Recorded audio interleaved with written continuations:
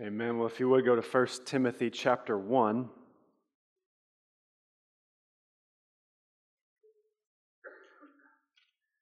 Be back in 1 Timothy chapter 1. We'll finish chapter 1 this morning.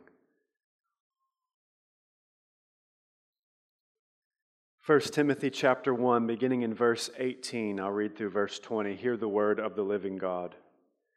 This charge I entrust to you, Timothy, my child, in accordance with the prophecies previously made about you, that by them you may wage the good warfare, holding faith and a good conscience.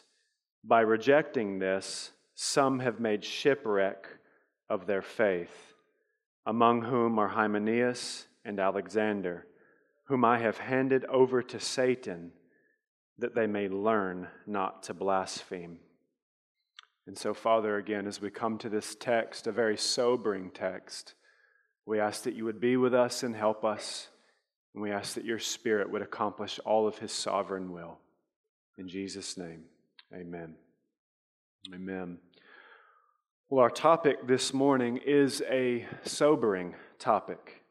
It's a topic that can be very confusing and can be very emotionally disturbing. And I know in a sermon like this, there is a great danger that already wounded sheep could just become more wounded and more beat down and more despaired. I've prayed this week that that will not happen. That is not my intent to further wound Christians who struggle with assurance of salvation or have an overly scrupulous conscience or anything like that. If you think you may be in that category, I want to encourage you to resist the temptation to focus inwardly and just think about yourself and introspect and receive the Word of God with eagerness. And so our topic for this morning is what has come to be known as deconversion. Now, I need to pause right there because deconversion as a concept is an oxymoron because it insinuates that one can be converted and then later on not be converted. And we know that biblically that is impossible. We know that all who have had the miracle of regeneration worked in their hearts so that they see the glory of Jesus Christ, they acknowledge their sin, they call upon the name of the Lord, they cling to Him by faith, will receive Him and be converted. We know that all who confess with their mouth that Jesus is Lord and believe in their heart that God raised Him from the dead, because God has predestined them from the foundation of the world to become adopted as sons, none of those people will lose their conversion. They will remain unto the end. John Mark's sermon from last week was called True Conversion, and he walked us through verses 12 to 17, where we see the content of the true gospel. And we know that if anyone sees the weight of the law bearing down on their sin, and they see that they have no hope outside of Christ, and they call upon His name and latch on to Him by faith, and receive His substitutionary atonement by faith in the finished work of Christ, they will be saved, and they will remain converted. This is what we call the doctrine of the perseverance of the saints. We affirm that doctrine. We love that doctrine. It's clearly taught in Scripture. We're all familiar with Romans 8:30, and those whom He predestined, He also called, and those whom He called, He also justified, and those whom He justified, He also glorified, and no one drops out. Those who are predestined will be glorified. And so it's vitally important, brothers and sisters, to understand everything I say this morning in light of that truth, in light of that biblical teaching that no one who is truly converted can later on become unconverted. We have to keep that in our minds. They will remain unto the end. We've taught much on this over the years, and I simply don't have time to unpack that doctrine fully this morning, but we must keep it as our backdrop as we discuss this topic of deconversion. And so what do I mean by deconversion? Very simply, deconversion is synonymous with apostasy.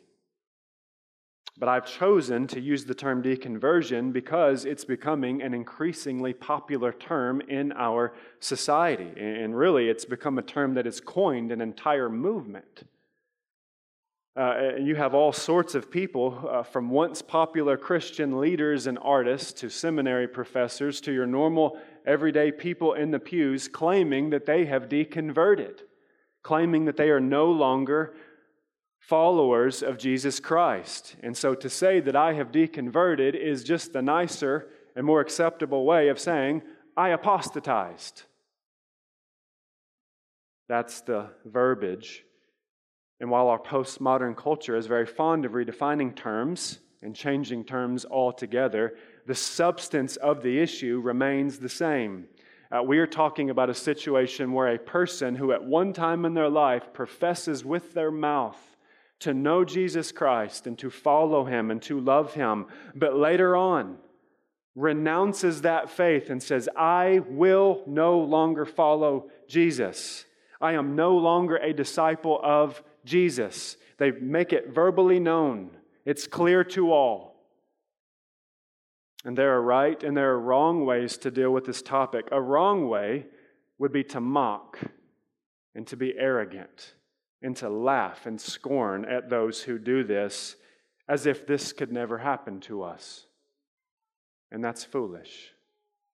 That is utterly foolish. 1 Corinthians 10:12, therefore let anyone who thinks that he stands take heed lest he fall. Romans 12:3, I say to everyone among you not to think of himself more highly than he ought to think. And so I don't want to promote a type of arrogance and pride in us that makes us all assume this could never happen to me.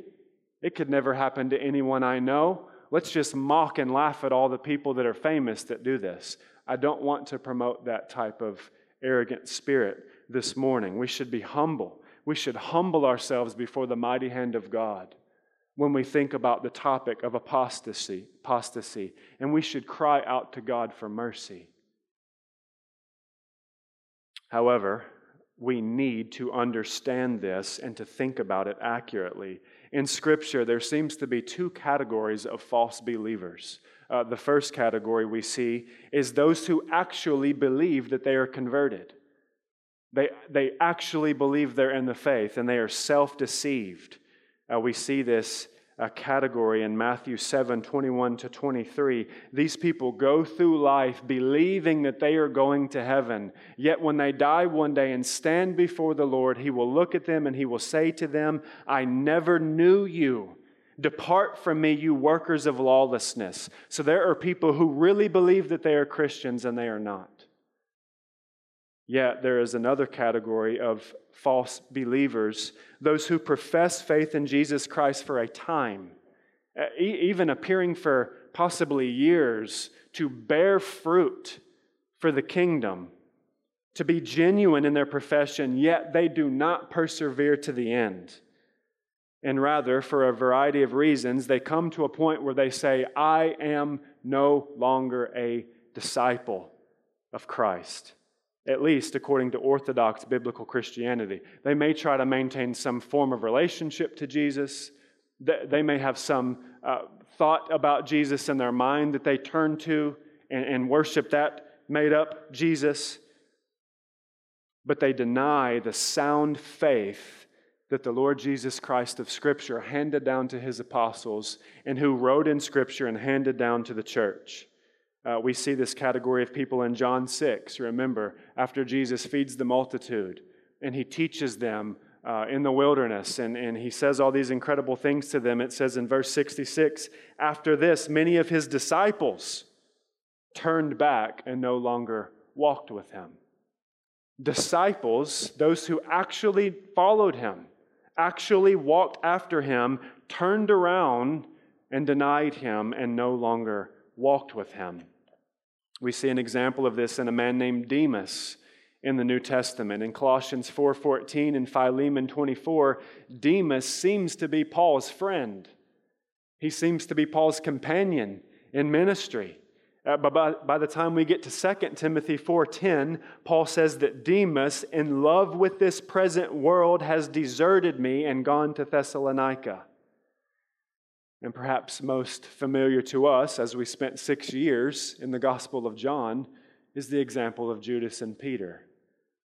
Both men were disciples of Christ. Both men follow Jesus. They hear his teaching. They see his miracles. They do miracles. They both sin grievously and deny the Lord, and yet Judas never truly repents of his sin. He's overcome with worldly sorrow and he commits suicide. Peter, on the other hand, stays in there, remains in the faith, and comes back to Christ and is restored. And he goes on to live an incredibly fruitful life for the kingdom of God.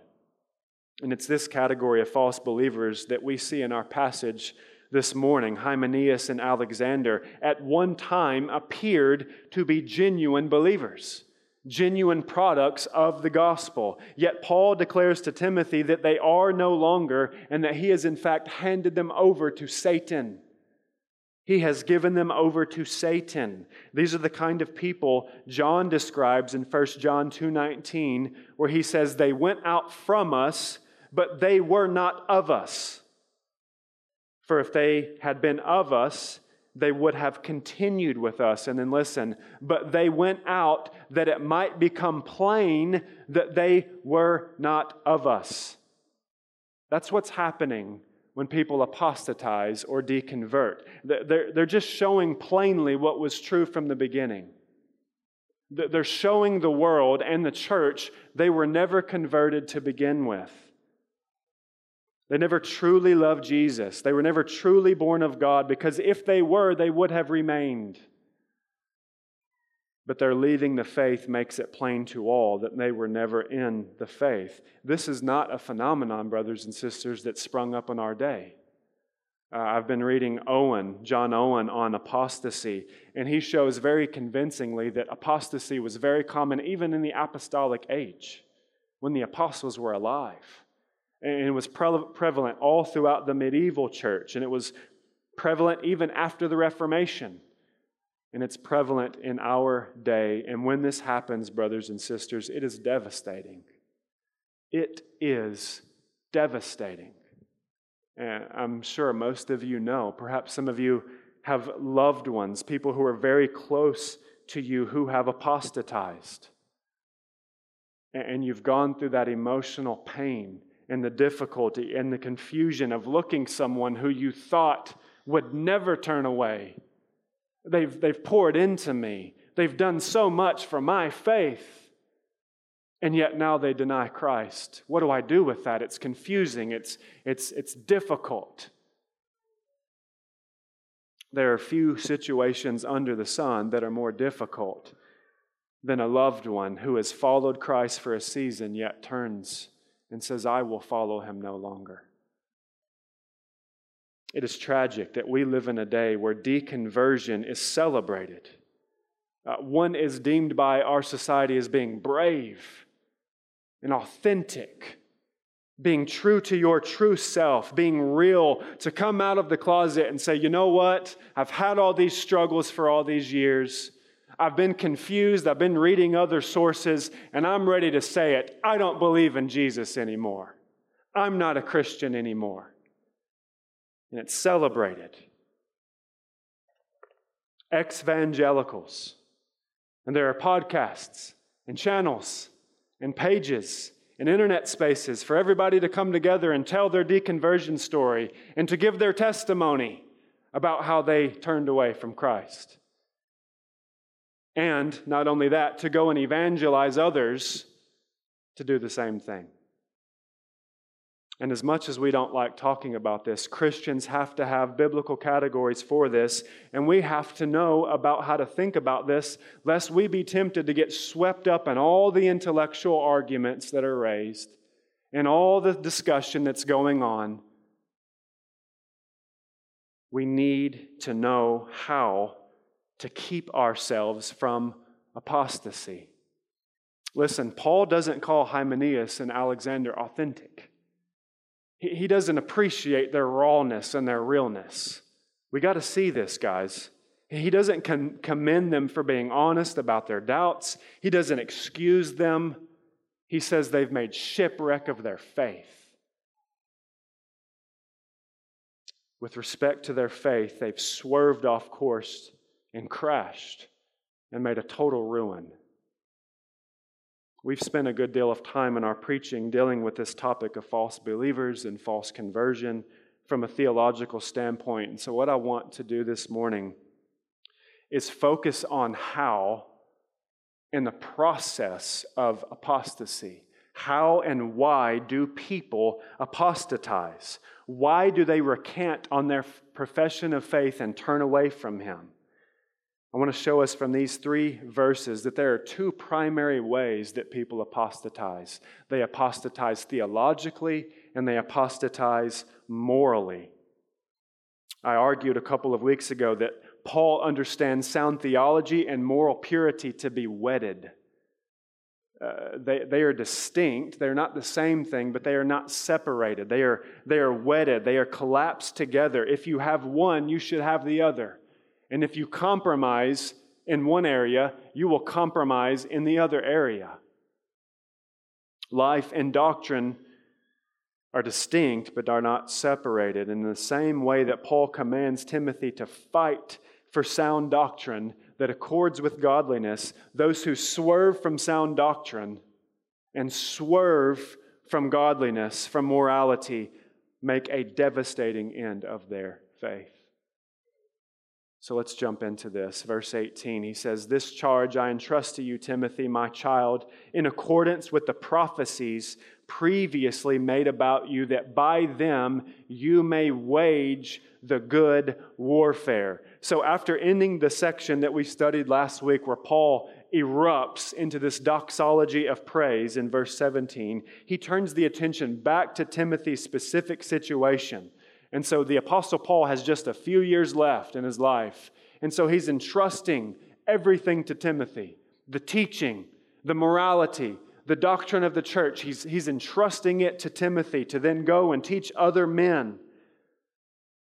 And he's entrusting him to correct those who swerve from the sound doctrine in the church, and to correct them and instruct them to get back on the right path. And if Timothy is going to remain steadfast in this calling and not become like Hymenaeus and Alexander, he is going to have to wage the good warfare. He's going to have to fight. He cannot sit back and be passive and just assume that it'll be all right at the end of his life. He cannot just let false teachers permeate the church and just assume it'll be all right. He's got to fight the good warfare. What fight are we talking about?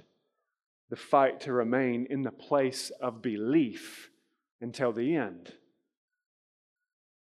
The fight to remain in the faith, a fight to keep the faith, to remain faithful to the calling until the end. And Paul will use this metaphor again when speaking to Timothy at the end of his life. Listen to the link between fighting the fight and finishing the race in belief.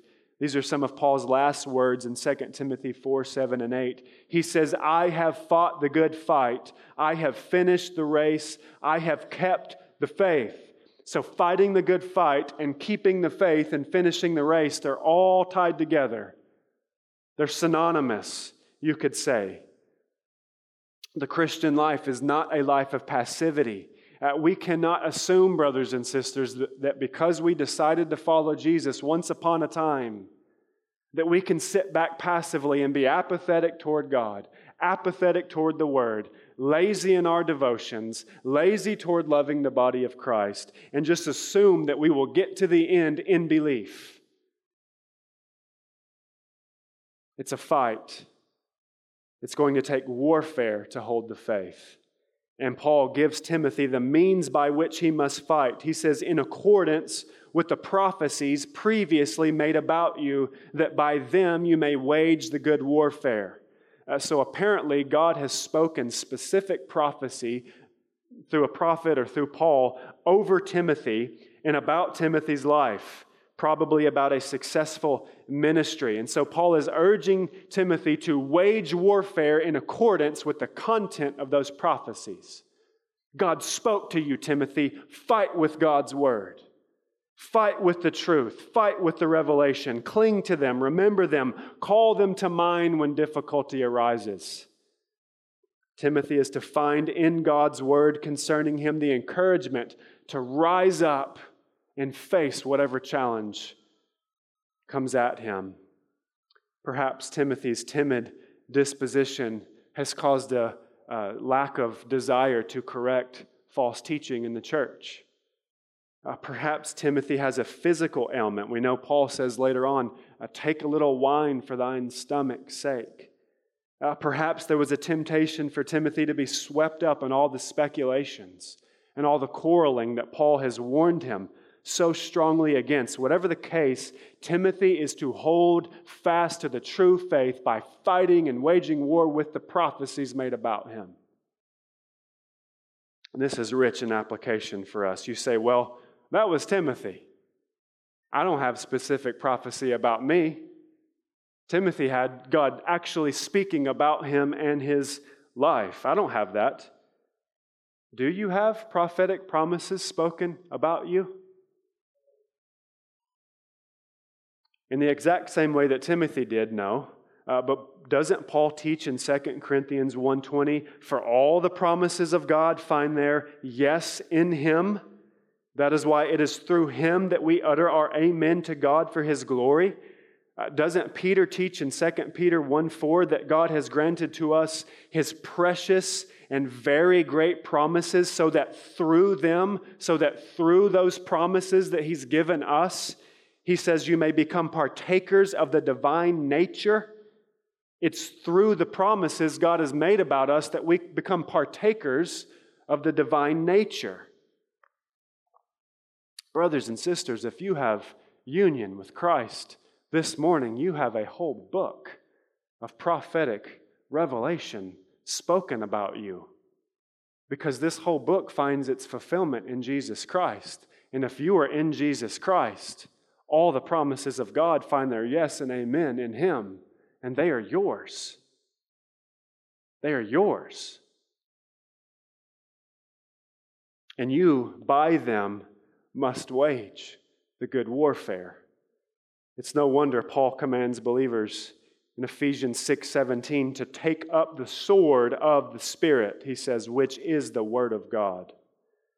God's Word is your artillery, and through using it, you will persevere unto the end. When the wise of this age put forth arguments and positions that do not align with God's Word, clinging to His Word is what will keep you in belief. When your flesh wages war against your soul and you struggle in the battle against sin, clinging to the Word of God will give you the power to fight and to flee temptation. When the unexpected phone call comes, the terminal diagnosis, the car crash, you fill in the blank, clinging to the Word of God for hope will keep you from turning to other gods. It will keep you from trying to make sense of life's hardest moments in some other way that will lead to shipwreck. When the enemy of your soul, the devil, wages war against you, clinging to the Word will enable you to rise victorious over him in Christ. And when your unwanted emotions provide a steady onslaught of accusatory thoughts, condemning thoughts, lies about who you are, the Word of God will shine so that you can see there's no condemnation for those who are in Christ. Listen to me, brothers and sisters. No one apostatizes against their will. No one apostatizes against their will. No one who takes up the sword of the Spirit daily and wages war against the flesh.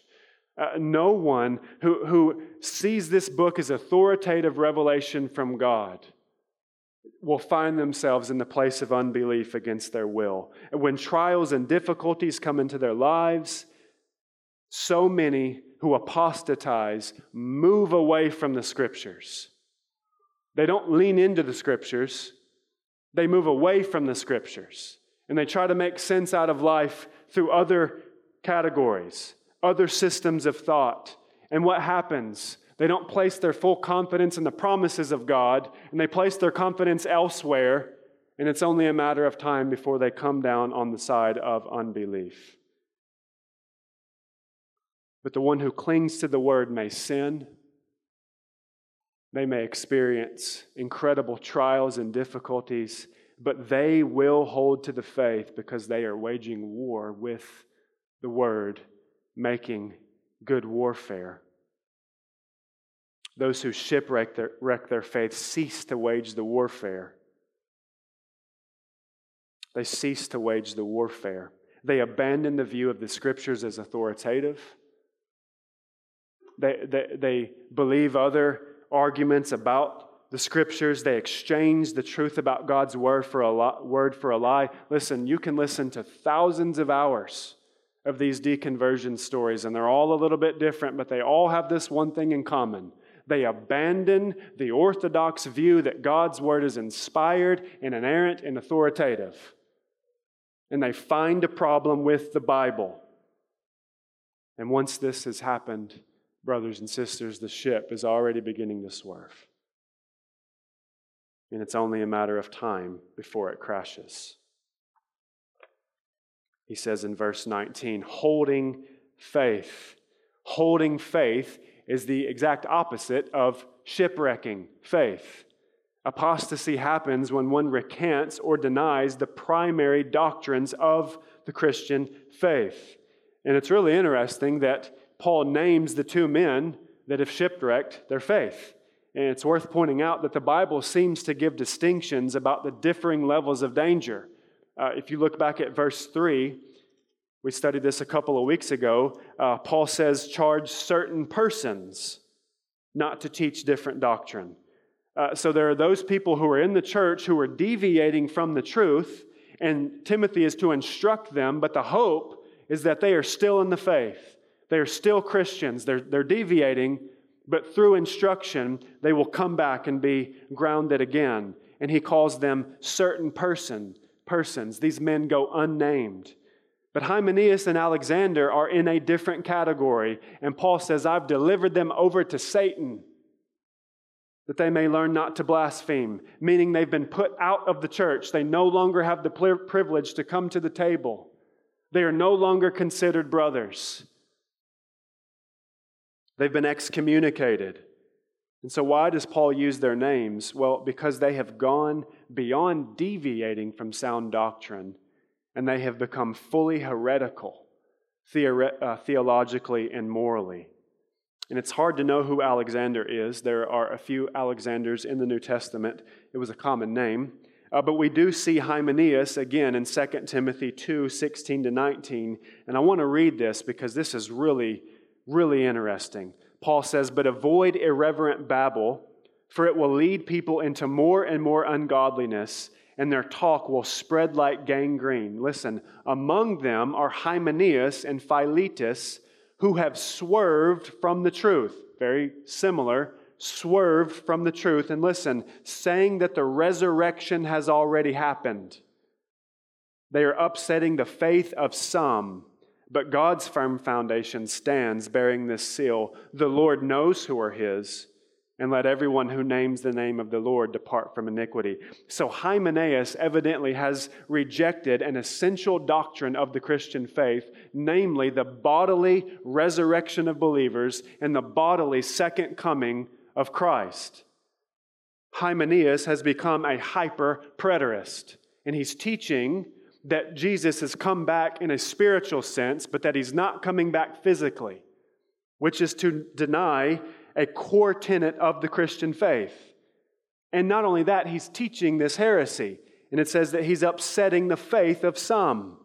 And so Paul doesn't call everyone out over disagreeing about secondary and tertiary issues.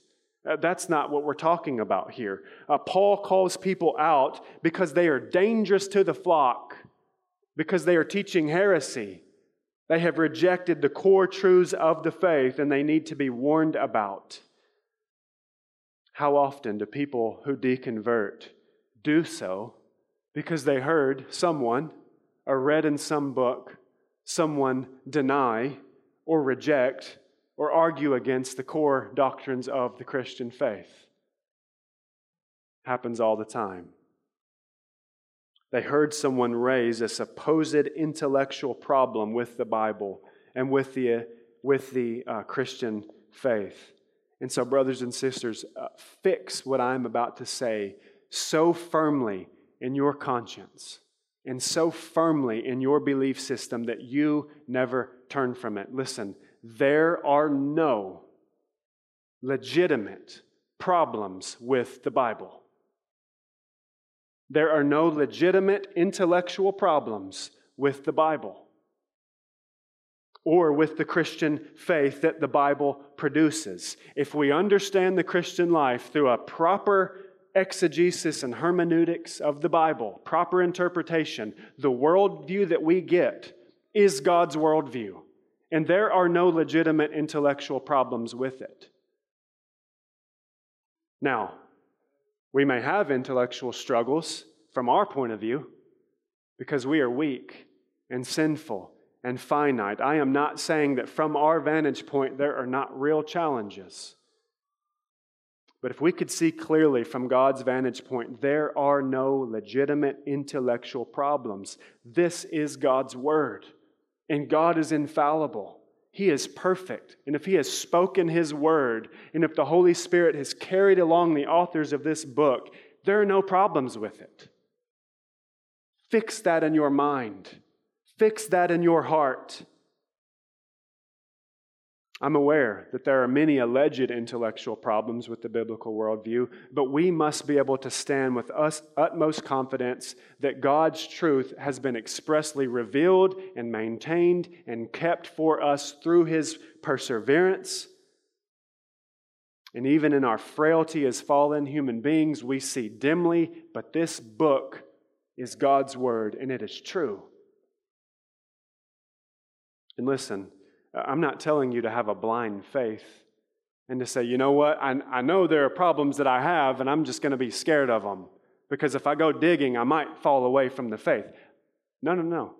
If God's Word is true, He will reveal the truth to you. And we can and should know the truth. We can and should seek to have more light added to places where we struggle with doubt and confusion. But what I'm arguing is that the heart posture with which we approach those doubts and struggles and confusions and questions greatly matters. The heart posture greatly matters. We should approach our doubts and struggles from a heart posture of humility and belief, with our feet planted on the side of belief that says, God, I am sinful. I'm frail. I'm fallible. I'm finite. I don't see clearly. The problem is with me. Whatever contradiction I perceive is I'm the problem. God is not the problem. The Word is not the problem. My thoughts, my judgments, my emotions, my morality are on trial. God's Word is the judge. And I have to make everything in my heart, my whole system of thought, my whole view of life line up with it. But as soon as you reverse that, and you approach the Scriptures from a heart posture of doubt and skepticism, and you put the Scriptures on trial and make yourself the judge, so that the Bible has to prove itself innocent in light of your own understanding, you've already begun to swerve. You've already begun to swerve the helm. And it's only a matter of time before the ship crashes. Because here's the thing, when we make the decision to let go of the Christian historic faith, our hearts have already become deceived. And that heart-hardening process has started and it's set in so that we don't see accurately. We don't see clearly. And when we come to the Scriptures looking for intellectual problems, deceived and darkened, we will find them. You'll find them. Not because they're legitimate, but you will find them. This is not being true to yourself. It's not virtuous. It's not authentic. It's damning. It's damning. Hold to the faith, brothers and sisters. Hold to the faith. Even here, though Hymenaeus and Alexander have shipwrecked their faith, there seems to be hope that even they can turn back. Paul says that they may learn not to blaspheme. That's why he handed them over. Very similar to 1 Corinthians 5 when the church was to put out the sexually immoral man. And he says, you are to deliver this man to Satan for the destruction of the flesh. Why? So that his spirit may be saved in the day of the Lord. The goal of church discipline is restoration. The goal is that when we put people out of the church through biblical church discipline, they feel the negative effects of being cut off from God's people, cut off from the table, cut off from the means of grace, and perhaps by God's mercy and grace, He will grant them repentance leading to life. And they will come to their senses and be restored. So let me encourage you, if you know someone who has turned from the Lord, as long as their heart is beating, there is hope. There's hope. Keep praying for them. Keep sharing the truth with them. Keep pushing back against their faulty worldview. God might grant them repentance leading to life. Now we must move on quickly, because not only do some shipwreck their faith because they do not hold to the historic essential truths of the Christian faith, but some make shipwreck because they reject biblical morality for the pursuit of sin. Again, verse 19, he says, holding faith and a good conscience. By rejecting this, some have made shipwreck of their faith. And the this there most closely refers to the conscience, the good conscience. While most people who turn away from Christ do so on the ground of moral or on the ground of intellectual reasons, the overwhelming testimony of Scripture is that the people who abandon their faith do it because they love sin more than they love God. The third category of people in the Lord's parable of the sower. Mark 4:18-19, he says, and others are the ones sown among thorns. They are those who hear the word, but the cares of this world and the deceitfulness of riches and the desires for other things enter in and choke the word, and it proves unfruitful. We said earlier, Paul says that Demas is in love with the world, and so he's deserted Paul. Philippians 3:19, Paul says, for many of whom I have often told you and now tell you, even with tears, walk as enemies of the cross of Christ. And listen, their end is destruction, their God is their belly, and they glory in their shame with minds set on earthly things. We know that Judas betrayed the Lord because he loved money more than he loved the Lord. We could give many more examples, but the point is that the Bible just doesn't speak much about people leaving the faith over intellectual and theological or intellectual reasons. The Bible speaks overwhelmingly that people who do shipwreck do it because they love the present world. They love sin. So what happens is a person gets tired of the internal struggle going on within them between sinning and obeying God. Their conscience, insofar as it is informed by Scripture, is beating down on them. It's alarming them, and they get tired of that battle. I want to sin, but my conscience says it's not all right. This is wrong. That's sin. God forbids that behavior, but they want the behavior so badly that they press on in pursuit of it against the cry of their conscience. They press on even though their conscience is screaming, that's a violation of God's law. You cannot live that way. You cannot do that.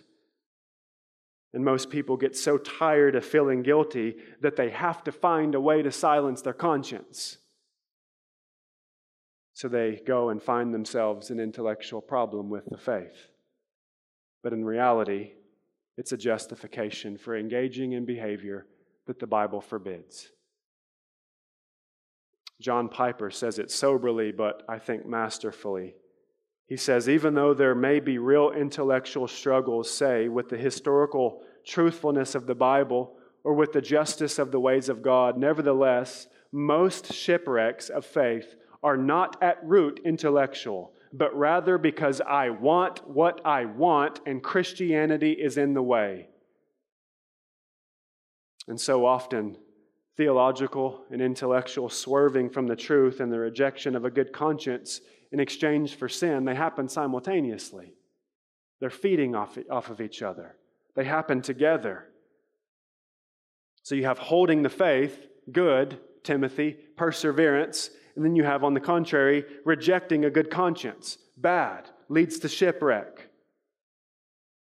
And so what is a good conscience? A good conscience is a conscience that is informed by Scripture. It's morally informed by the law of God and by the law of God alone. It is bound to obey God's law. A good conscience is a conscience that is strong against legalism. It isn't bound to obey extra biblical regulations. It is free to enjoy what Scripture has not commanded. It's not weak, so that when it hears an unbiblical regulation, it's not bound to obey that. It's strong against legalism. And here's the part that's most pertinent for our discussion this morning. A good conscience is a conscience that is free from accusation.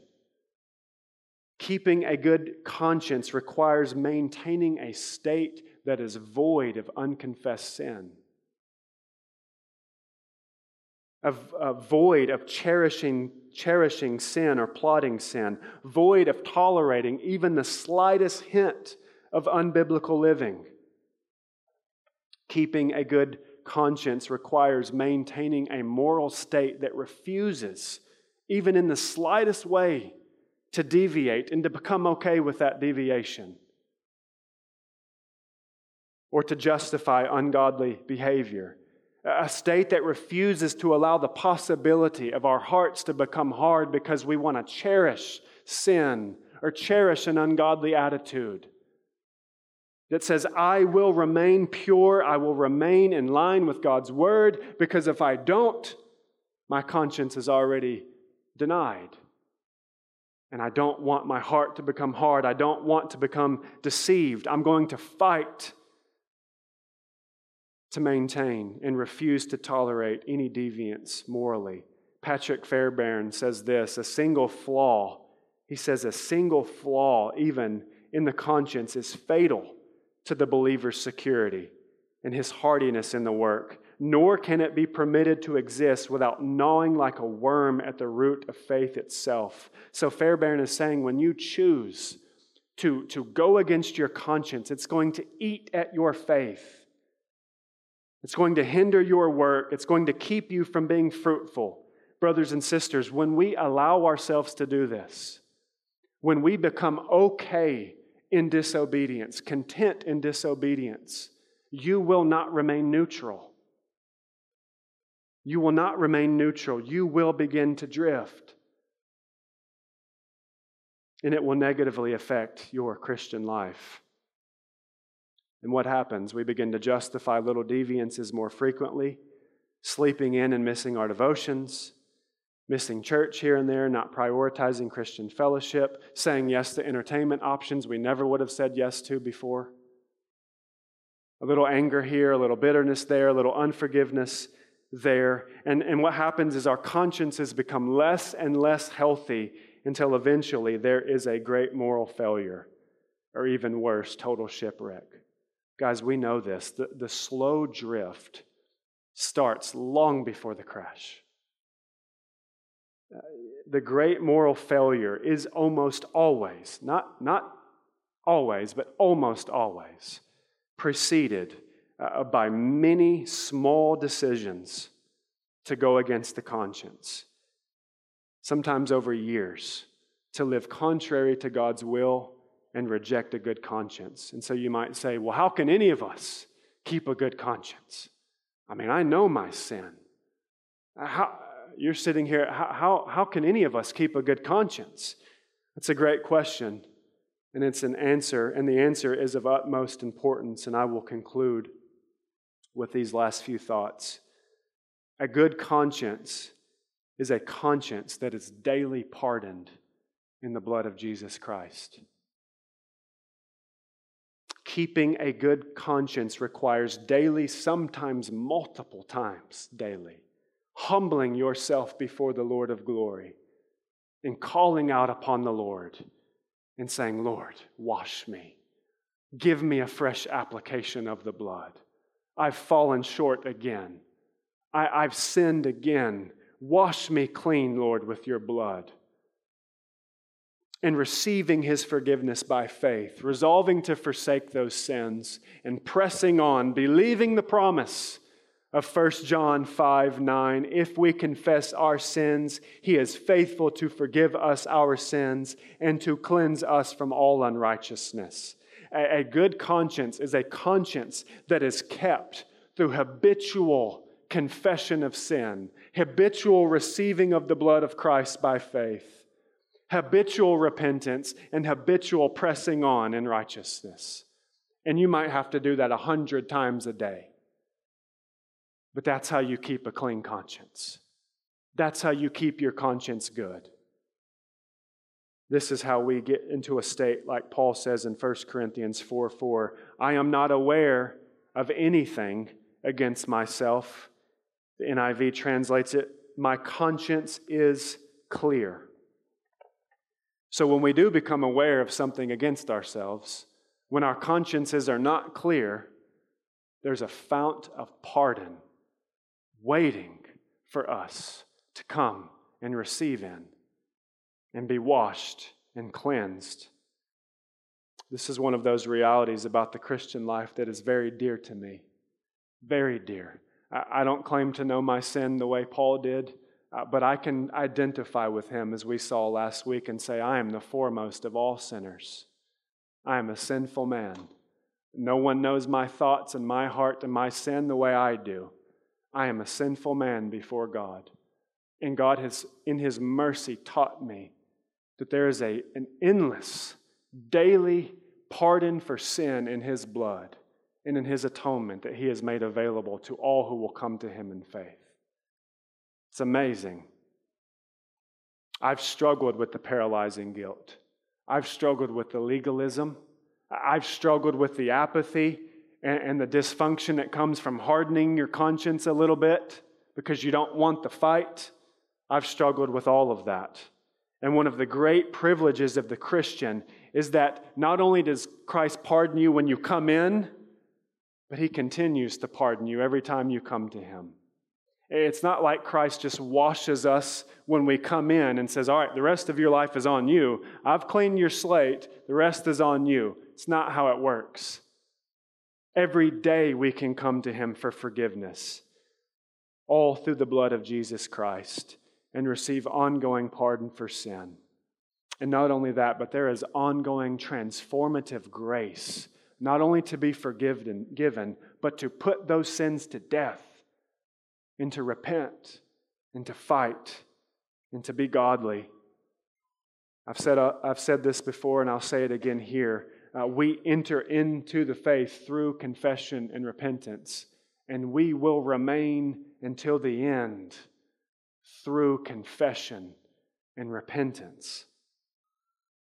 So wherever you are this morning, perhaps you feel yourself drifting. Perhaps you have become okay, content with your conscience not being healthy.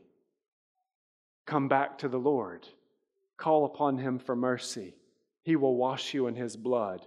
Put away your sins and press on in righteousness. If you are guilty, burdened by sin, plagued in your heart, there is a fount of pardon that is for all who will call upon His name. And He is very generous to forgive. Very generous to forgive. Amen? I want to transition us to the table by pointing us back to that fundamental truth that I talked about at the beginning. If you belong to Jesus Christ, He will not let you go. He will not let you go. Because Paul goes on to say, I'm not aware of anything against myself, but that's not the reason I'm acquitted. The reason I'm acquitted is because Jesus, in His sacrificial atoning death, provides sufficient atonement for your sins. And you can receive that. You can cling to that by faith. He will not let anyone pluck you from His hand. He will rescue you from every evil deed and bring you safely into His heavenly kingdom. To Him be the glory forever and ever. Amen. Please come and enjoy the table with us. If you're a believer in the Lord Jesus Christ and you've been baptized, this table is for sinners. This table is for those who would confess, I only have the grace of God in Christ. I have nothing of my own. Come and enjoy with us. Take a few moments there to yourselves if you need it. Pray, confess sin, renew your mind in the gospel, and fix your gaze on the joy of the Lord. And when you're ready, come and take the elements and return to your seat, and we'll take it together. Let's pray. Holy Father, we thank you that you do not leave us as orphans. We thank you that you have given us your Spirit. And we thank you, Lord, that even though our consciences are not perfect, they are not infallible, you have left us with an infallible testimony and promises to believe. And so I pray for any in this room, Lord, who are struggling with assurance of faith, that they would cling to your promises and wage warfare with them. And we pray, Lord, for anyone who is deviating, drifting from the faith, that you would grant them repentance leading to life. And help all of us to go from here, Lord, joyous and happy at all that Christ has done for us, keeping the faith, keeping a good conscience. And we ask it all by the help of your Spirit in Jesus' name. Amen.